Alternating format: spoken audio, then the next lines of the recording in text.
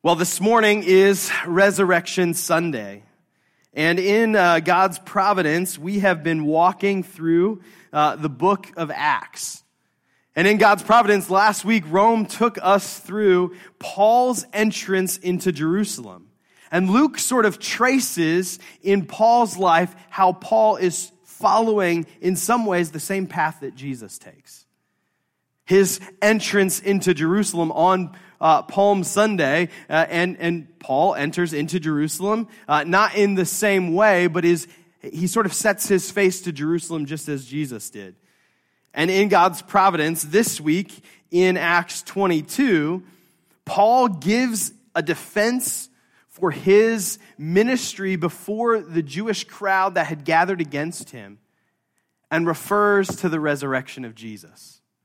And so, this is like the greatest providence of God in terms of preacher's delight here. I didn't have to deviate and go find a different message because it's right here on Resurrection Sunday in the text. So we're going to continue in the book of Acts this morning as we continue through this, tracing through this. And as we've been doing, part of our goal here is to see how does the early church respond to this brand new thing that's happening in the world post-resurrection of Jesus, and what are they doing, and how do we learn from that and refresh our priorities as a church? So let's pick up where Rome left off last week in Acts 21, starting in verse 37. As Paul was about to be taken inside, he said to the commander, "May I have a word with you?" If you remember, Paul shows up in Jerusalem, and the plan is, hey, we're going to take these 4 bald men, which, Rome maybe called me bald at some point last week. So, but I did cut my hair this week. I'm a little bit more bald this week, so it's appropriate. Also, I'm stealing that 4 bald men as a band name because it's pretty good. So remember, they had this plan of, hey, we're gonna gather together with these other Jews, shave our heads in order to fulfill this vow that we have done, and go into the temple. And immediately they see Paul and they accuse him of bringing Greeks into the temple, of speaking against the temple. They rise up this crowd that beats Paul. And then the Roman authorities come in, and rather than saving Paul and defending him, they accuse him of being the problem. And they pick him up and arrest him. And when they arrest him, they are taking him inside. And Paul says to him, "May I have a word with you?" "Do you know Greek?" the commander asked, surprised, because he hasn't really taken the time to learn what's happened. "Aren't you the Egyptian who led a rebellion some time ago and took 4,000 members of the Essenes out into the desert?" You see, they got the whole story wrong. They came in with all of these assumptions about what had happened rather than actually learning what had happened. This is often how we approach things in our lives. We come in with assumptions, knowing, I know things about that person because of that thing. And that's what these men had assumed. "No," Paul replied, "I am a Jew and a citizen of Tarsus in Cilicia, which is an important city. Please let me talk to these people." The commander agreed. So Paul stood on the stairs and motioned to the people to be quiet. Soon a deep silence enveloped the crowd, and he addressed them in their own language, Aramaic. Paul stands up in the midst of this crowd, and he begins to address them in their own language, right? This is one of the ways in which we see the versatility of Paul. He speaks to the commander in Greek, and then he speaks to this Jewish crowd in Aramaic. Paul, as we have learned over the last few weeks, right, says he is going to become all things to all people. He is going to shift the way in which he speaks to different crowds in order to say the same message, as we're going to see over and over again, in order to be heard. Shows us that there's a need for some flexibility in how we proclaim the gospel. Sometimes we say things like, well, people just want to reject the gospel message. And sometimes the reality is we haven't done a good job of translating the gospel message into a way in which a culture can hear it in any intelligible way. Paul shows us this time and time again. And now Paul's going to give his defense. And his defense is going to be his testimony. He is going to share with them the way in which God has been at work, which has compelled him on this mission. And I want you to pay attention to how Paul addresses their concerns by speaking of one important thing: the resurrection of Jesus. For Paul, the question is, if the resurrection of Jesus is true, then it commands my entire life. And if it's false, this is a bust. It's resurrection or bust. And that's the message that Paul is going to share, and that I hope by the Spirit of God we are going to receive this morning. So let's listen to Paul's defense from Acts 22, 1-5. Brothers and esteemed fathers, Paul said, listen to me as I offer my defense. When they heard him speaking in their own language, the silence was even greater. Luke is a master writer, right? Imagine the scene. These are the folks that have just beaten Paul almost to death. And now he stands up to offer his defense, and so they get quiet. And then he speaks in their own language, and they get even more quiet. Everyone is attentively listening. What is Paul going to say? Then Paul said, I am a Jew, born in Tarsus, a city in Cilicia, and I was brought up and educated here in Jerusalem under Gamaliel. This is important. He's mentioning an important Pharisaical teacher who he had learned under. This is a man that everyone would know. Gamaliel actually might even be in the room, right? And he is saying, guys, I am not who you think I am. I am not this outsider. I am one who has come up among you. I went to your best school. I was trained by you. As his student, I was carefully trained in our Jewish laws and customs. I became very zealous to honor God in everything I did, just like all of you today. You know, he acknowledges you are zealous to defend God. In some ways, what Paul is experiencing at the hand of the Jews, if Paul is wrong, get this, if Paul is wrong, the Jews are right in condemning him. According to the Old Testament law, blasphemy against God is punishable by death. And so if Paul is wrong, they are believing that they are following correctly the law of God. It's important to know. And Paul acknowledges this. You are all zealous today. And I persecuted the followers of the way, hounding some to death, arresting both men and women and throwing them in prison. The high priest and the whole council of elders can testify that this is so.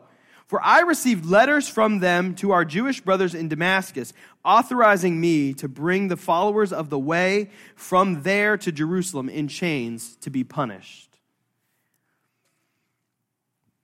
I think it's easy for us as we walk through the book of Acts and read the New Testament to forget who Paul was. We can never forget who Paul was. Remember, this story begins in Acts with the church born at Pentecost as the Spirit descends upon them, and then experiencing great revival and great persecution in Jerusalem. And there's this phrase, right? The first time we get Paul introduced, a man named Saul, right? He has two names. It's not like he transforms his name from Saul to Paul. Paul is his Greek name. Saul is his Jewish name. And at the feet of Saul is where everyone puts their coats as they stone Stephen, the first martyr of the way, is stoned by folks who are setting their coat down at Saul's feet. Meaning Saul's the one that's giving approval here, right? He's the one that is not going to get his own hands dirty, but he's given approval to the dirty work that's happening. That's who Saul was. We have to remember that, not just for Saul, but for us. It's easy for us to forget, who was I before I met Jesus? It's good to remind ourselves from time to time, who was I? What was my life like? What ways did I rebel against God's law, His rule, and His reign in my life? Now, if this is true, if Paul is this persecutor of the way, which is, right, remember, that's why they're persecuting Paul, right? They're like, you're this follower of the way. You're the one that is telling Greeks that they can be saved. You are the one out there talking about the resurrection from the dead. That's why they're beating him up. And he says, wait a second, guys. I was also like you. I was just like you. This is why Christians, we ought to be the least judgmental people in the world. When we see others rebelling against God's law, we should be like, yeah, I get that. You know why? Because I do the same thing. And I did it in even greater ways before I met Jesus. We should understand and be compassionate about those realities. He was persecuting the way. So what changed for Paul? What could change to make Paul, the one who was in charge, putting the church to death, to be willing to go to death for the church? Paul is eventually going to be killed for following the way. He's going to follow the way all the way to the end. What could possibly change to make this happen? This is in one of the realities that I think people have to wrestle with. Resurrection Sunday, I think, is one of my favorite, it is probably my favorite day of the year, in terms of, I think it asks the questions that we all need to wrestle with. How do we explain this account, which is historically reliable, right? No one's going to dispute that Jesus was a real man, he was really crucified, and that the church was really born after him. Like, no one disputes those facts, and if they do, they're not being honest about the facts, right?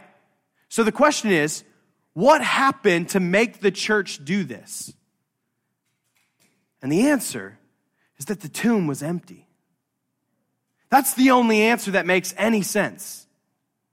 They really, really, really believe that Jesus was really, really dead, and he really, really came alive. And there's no other explanation. How else do we explain the reality of the church exploding in this way? Well, maybe they just they really thought it was true. You don't give your life for something you really thought might be true, right? It's like the Rocket Mortgage commercial with Tracy Morgan, right? Are you sure? Pretty sure or certain? Well, let me show you pretty sure, right? It doesn't end well, right? If you're pretty sure, it's like, well, I don't know. Let's be certain. Let's be certain. Especially for a guy like this. He was certain, so certain that he was willing to kill other people. And now he's so certain that he's willing to die for other people. That's a big change. What can explain this change? Well, Paul is going to tell us. As I was on the road approaching Damascus about noon, a very bright light from heaven suddenly shone down around me. I fell to the ground and heard a voice saying to me, Saul, Saul, why are you persecuting me? Who are you, Lord? I asked. And the voice replied, I am Jesus the Nazarene, the one you are persecuting. The people with me saw the light but didn't understand the voice speaking to me. I asked, what should I do, Lord? And the Lord told me, get up and go into Damascus, and there you will be told everything you are to do. I was blinded by the intense light and had to be led by the hand to Damascus by my companions. A man named Ananias lived there. He was a godly man, deeply devoted to the law and well regarded by all the Jews of Damascus.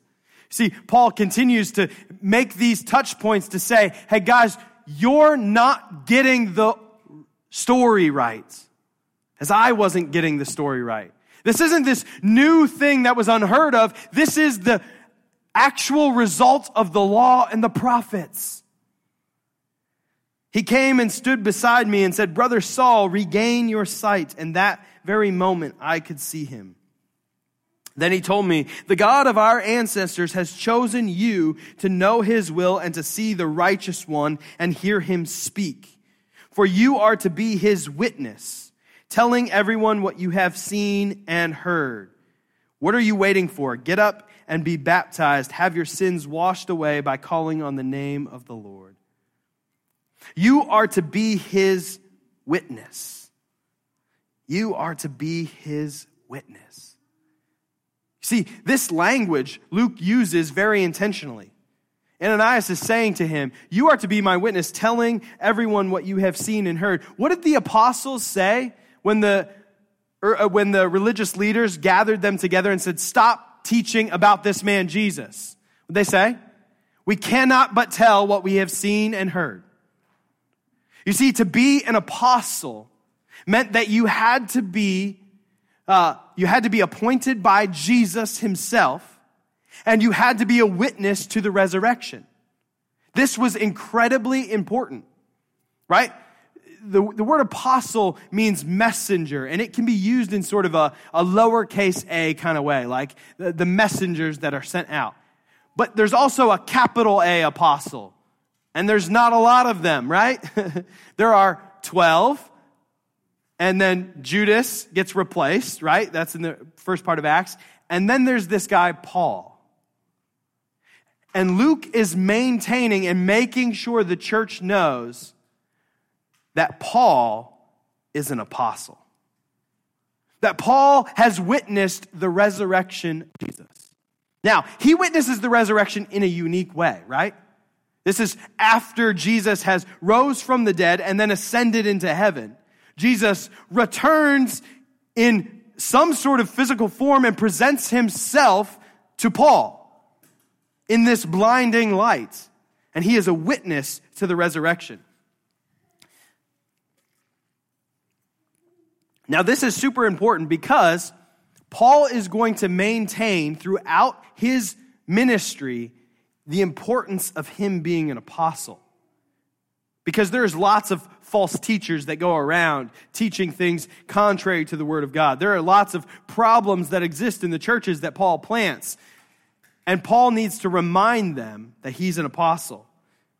This text in which Paul gives this defense sounds very similar to how Paul describes himself and his ministry in 1 Corinthians chapter 15. 1 Corinthians 15, he says, Let me now remind you, dear brothers and sisters, of the good news I preached to you before. You welcomed it then, and you still stand firm in it. It is this good news that saves you if you continue to believe the message I told you. Unless, of course, you believed something that was never true in the first place. The way Paul speaks of this, if it's not true, you should reject everything I say. You got to be certain, not pretty sure. I passed on to you what was most important and what had also been passed on to me. Christ died for our sins, just as the scriptures said. He was buried and he was raised from the dead on the third day, just as the scriptures said. He was seen by Peter and then by the 12. Just an aside, when he says, as the scriptures say, he means the Old Testament, right? Because the New Testament was being written. He was literally writing it right then. He's not referring to the New Testament. He's referring to the Old Testament, saying the Old Testament told us about this. The scriptures told us about this, that it was going to happen. He was seen by Peter and then by the 12. After that, he was seen by more than 500 of his followers at one time, most of whom are still alive, though some have died. Then he was seen by James and later by all the apostles. Last of all, as though I had been born at the wrong time, I also saw him. For I am the least of all the apostles. In fact, I'm not even worthy to be called an apostle after the way I persecuted God's church. But last of all, Paul says, I saw him. That's the account that he is giving to the Jews in this crowd is, I saw the risen Jesus. What does Paul say here in 1 Corinthians? What is of most importance? Paul is trying to summarize for the Corinthians. If you get nothing else from my message, get this. Jesus Christ died on a cross for our sins. He died a death as a substitute, fulfilling all of the Old Testament sacrificial laws, all of the Old Testament reality about the need for this atonement to happen, right? And as a fulfillment of the promise that a Savior would come to crush the head of the serpent, and he would be wounded. As I've heard, I can't remember the author's name off the top of my head, but crushing serpents is dangerous work, especially on the heel. Jesus died for our sins. He was buried. He was really dead. That's the point of that. You know, the gospel accounts go into great detail to say he was really, really dead. There's no ifs, ands, or buts about this. He was dead. He was raised from the dead. And then Paul goes on to say, of first importance is that he was seen. And what does Paul say? Why does him being seen, why is that important? Why is that included? He's saying because it was a real physical resurrection from the dead. This is not just like, hey guys, the ideas of Jesus live on in us. That's not what he's saying. That's not what he's saying. He's saying, you don't believe me? There are people still alive who saw him. Go talk to them. 500 people, in fact, saw him. Go talk to those folks. You know, it's interesting, right? In the gospel accounts, we get word of what the Jewish leaders promoted as an explanation for this, that his disciples stole the body. Why do they do that? Why not just go and say, why not go and take the apostles after Pentecost, take them to the grave in which Jesus was buried and say, see your resurrection from the dead? Why not just squash this thing in the moment? Because there wasn't a body there. The point that Paul is making is this is a real physical resurrection. You can't just say the gospel message of Jesus lives on through us and it's important. Jesus rose physically from the dead. And if that's not true, none of this is true. The importance here is that Paul is saying, I witnessed this in the risen Jesus coming and speaking to me. So I can speak about these things. Paul goes on to speak about the importance of the physical resurrection. He says, but tell me this, since we preach that Christ rose from the dead, why are some of you saying there will be no resurrection of the dead? For if there is no resurrection of the dead, then Christ has not been raised either. Important side note, you may hear folks today or this week, or maybe you've already heard folks say, just a reminder, people don't rise from the dead. Just a reminder, the Christian faith does not say people rise from the dead. We say person rose from the dead, right? This is an important distinction. We're not like, hey, all the time we just walk around and just like raising people from the dead. No, we're saying, yes, you're right. That doesn't happen. You are right. So if it does, it changes everything. If it happens, this isn't something that just happens. You're right. So why did everyone say, hey, this thing happened, and I'm willing to die for it? Why? For if there is no resurrection of the dead, then Christ has not been raised either. And if Christ has not been raised, then all our preaching is useless, and your faith is useless. It's resurrection or bust. If Jesus didn't rise from the dead on that Easter morning over 2,000 years ago, this is one of the most foolish gatherings in the world. Especially because we do it every Sunday. And y'all pay me to do this. Right? Like, this is incredibly foolish if that didn't happen. And we apostles would all be lying about God. For we have said that God raised Christ from the grave. But that can't be true if there is no resurrection of the dead. And if there is no resurrection of the dead, then Christ has not been raised. And if Christ has not been raised, then your faith is useless and you are still guilty of your sins. In that case, all who have died believing in Christ are lost.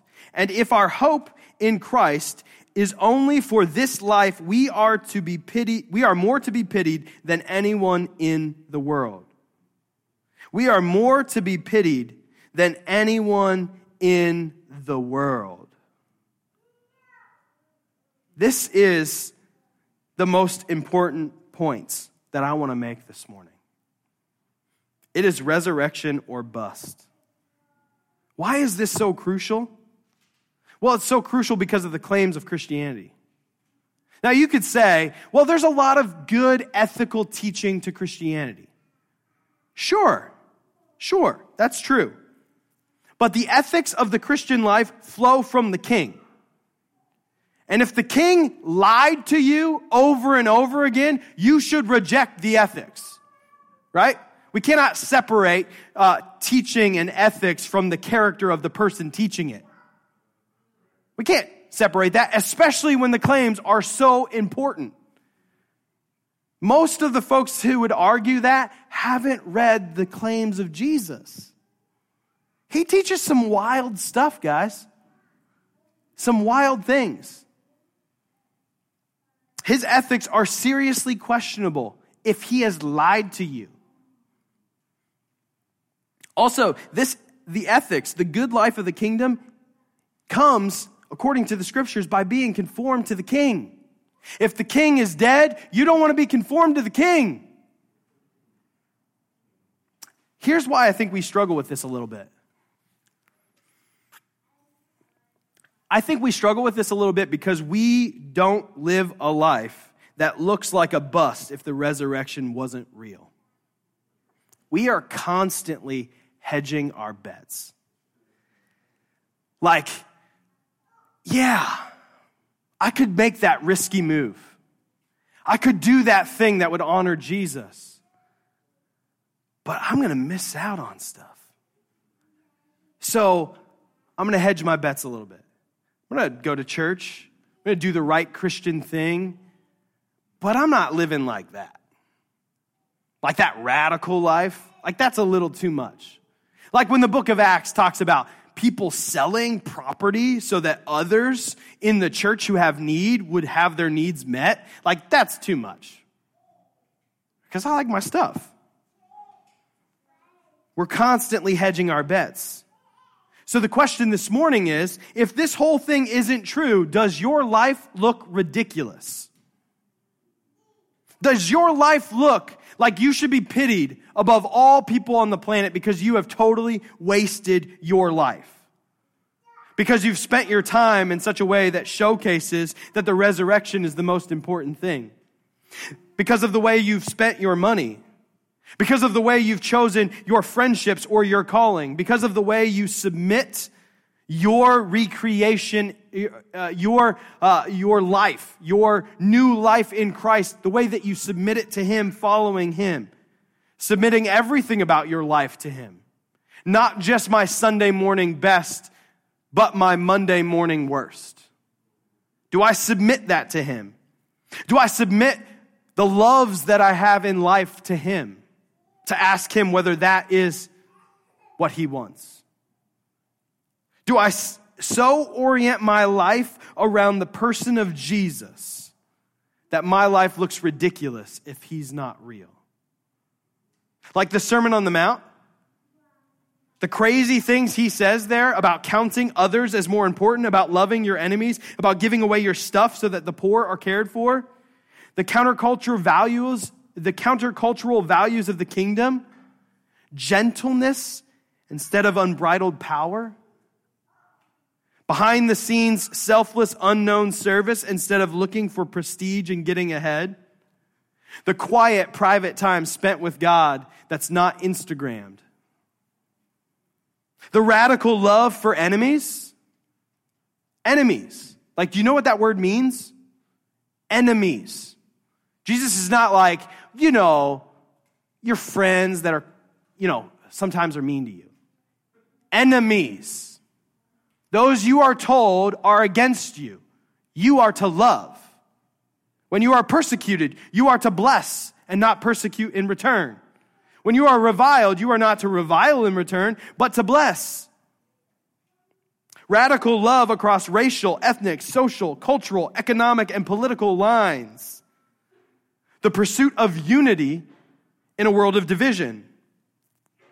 The pursuit of justice instead of comfort or maintaining power. The pursuit of kindness instead of hate, slander, or aggression, also known as Twitter.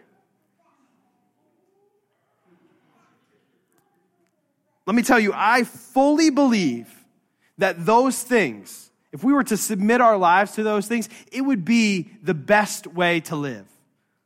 Because God designed us for that kind of beloved community. But let me also tell you this. Realistically, that will also cost you a lot. It is the best way to live, for sure, in an ideal world. In a fallen world, living like that will cost you. Jesus says this. Count the cost before you become my disciple. This is going to cost you your life. If not physically for standing up for me and declaring the message of the gospel, certainly it will cost everything that you value in your life above me, because it will have to be sacrificed for me. It will cost you. And let me tell you this. It's not worth it if the resurrection isn't real. 100%. If you do not believe the resurrection is real, you should probably get up and leave right now. Like, it's not worth it. Actually, you should stay so I can convince you that it's real, so that we can talk through this. I didn't think through that before I said it. But it's really just not worth it. And what does Paul say? If our hope in Christ is only for this life, we are more to be pitied than anyone else in the world. More to be pitied. Pitied, not like, oh, they lived a good life, but they didn't experience everything they wanted. No, like, your life makes no sense. Your life makes no sense if this didn't happen. If this Jewish man in the first century died and stayed dead, your life should make no sense. That's the way this works. You were foolish. You wasted your life. But here's the thing.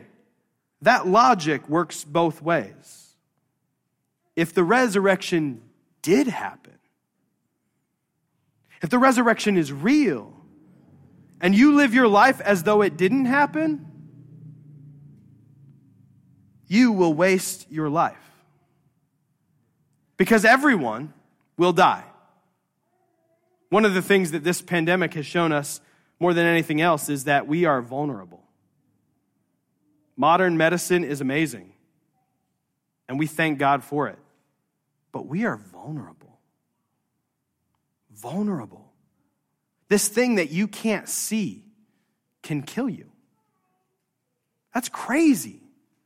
We think so often that we're invincible. We are not. And everyone will die. And everyone will stand before the risen Jesus, just as Paul did. And what will you say? If you are not in him, if he isn't on your side, if he isn't your advocate, if you are still in your sins, you will face judgment for your sins. And what will your life, your stuff, your brief moments in this world, what will they mean before eternity? You will be pitied more than anyone else in the world. So it's resurrection or bust, either way. But this is what Paul goes on to say. But in fact, Christ has been raised from the dead. He is the first of a great harvest of all who have died. So you see, just as death came into the world through a man, now the resurrection from the dead has begun through another man.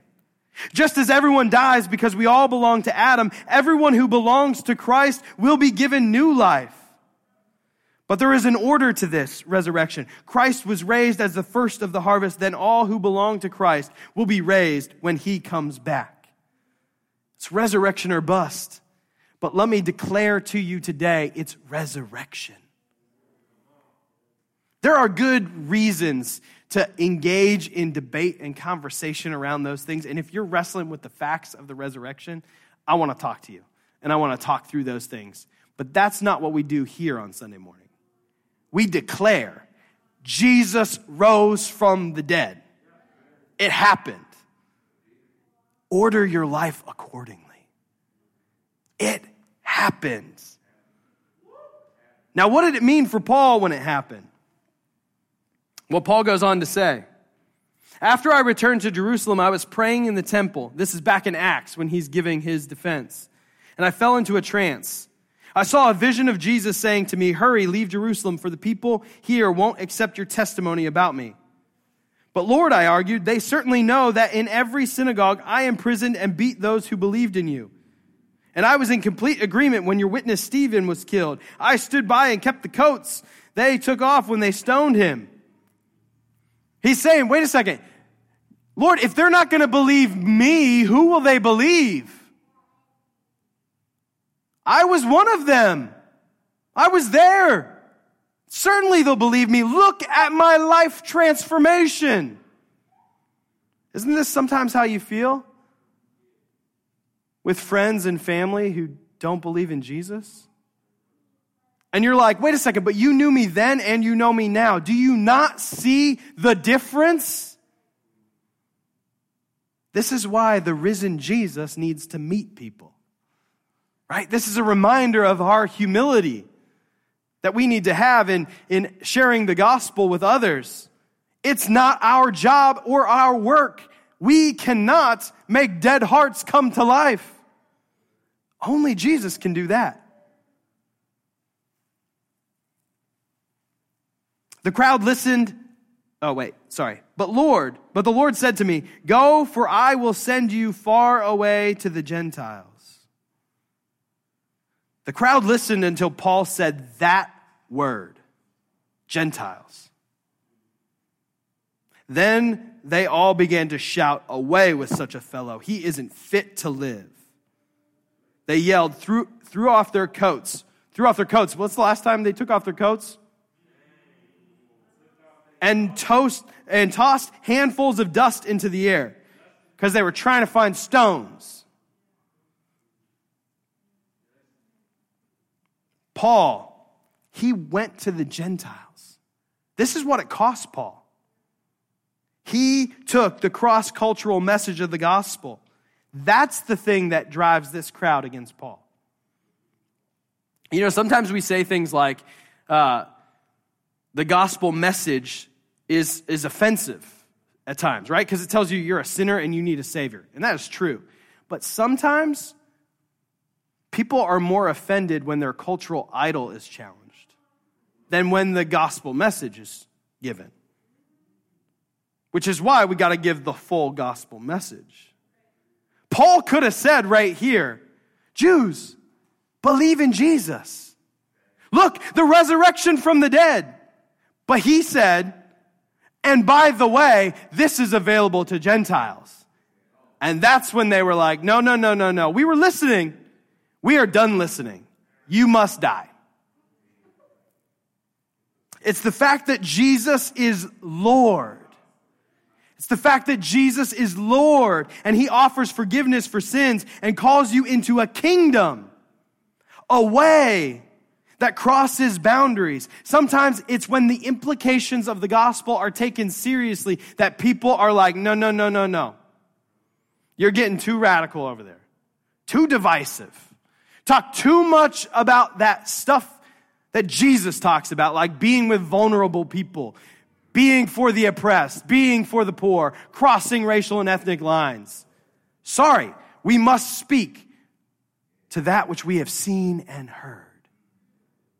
If Jesus rose from the dead, he calls the shots. Here's the thing, guys. I know myself before I met Jesus. I would have said I was a Christian, but I was hedging my bets the whole way along. And there are lots of things that I talk about now that I would never have talked about had Jesus not walked out of the tomb. He calls the shots. That's it. Paul says in Romans, this letter is from Paul, a slave of Christ Jesus, chosen by God to be an apostle and sent out to preach his good news. God promised this good news long ago through his prophets in the Holy Scriptures. The good news is about his son. In his earthly life, he was born into King David's family line. And he was shown, it was displayed, to be the Son of God when he was raised from the dead by the power of the Holy Spirit. He is Jesus Christ, our Lord. Through Christ, God has given us the privilege and authority as apostles to tell Gentiles everywhere that God has done for them what God has done for them, so that they will believe and obey him, bringing glory to his name. If Jesus rose from the dead, Paul says, I have to lay everything down that doesn't align with King Jesus. Gentiles? Sometimes I think we have this idea that Paul was like this super forward-thinking Jewish leader. He always wanted to hang out with Gentiles. No way! He was trained under Gamaliel. He was a Pharisee. There's no way he's going to eat with Gentiles and tell them the good news of Jesus unless the risen King Jesus comes and says, go tell the Gentiles. And then he said, okay. Pastor Tim Keller says this, if your God never disagrees with you, you just might be worshiping an idealized version of yourself. The resurrection challenges us to say, is our life aligned with the King who rose from the dead? Is it resurrection or bust for us? The question for us this morning is, what in your life is out of alignment with King Jesus? Look at his life. Look at his teaching. Look at his apostles and look at their teaching. What is out of alignment? Because our culture is going to teach you a certain way to live, a certain way to understand money and sex and social justice and recreation and how to spend my time and what to put my hope in. And if it's out of alignment with the one who rose from the dead, get in alignment with the one who rose from the dead. Even if it costs you your life. Because here's the thing, it cost him his life for you. But he rose from the dead so you can be sure that you also will rise from the dead. You also will rise from the dead. You will be welcomed into his kingdom. This world in its brokenness, its fallenness, its struggle, its strife, its oppression, its anger, its hatred, it is ending. That's what the death of Jesus tells us. I am bearing your sin. This thing is going to be over. And the resurrection tells us the new life, that new way of the kingdom, that's really coming. It's already started. Join in. Get on the side of the one who conquers death. And here's the crazy thing. You don't even have to be a star player on the team to sign up for this. Because Jesus has done all the work already. He's done everything. You simply come to him, confessing your sin, your fallenness, your need, and trust him. He longs to come and to see you, to be near to you, to come, as we talked about on Friday night, and intimately eat with you and be united with you. And one day, raise you from the dead and welcome you into a kingdom in which you will experience joy everlasting. In which the suffering that we endure now cannot even be compared to an ounce of the glory we will receive then. All of it because Jesus went in a tomb for you and walked out of a tomb for you. Let's pray.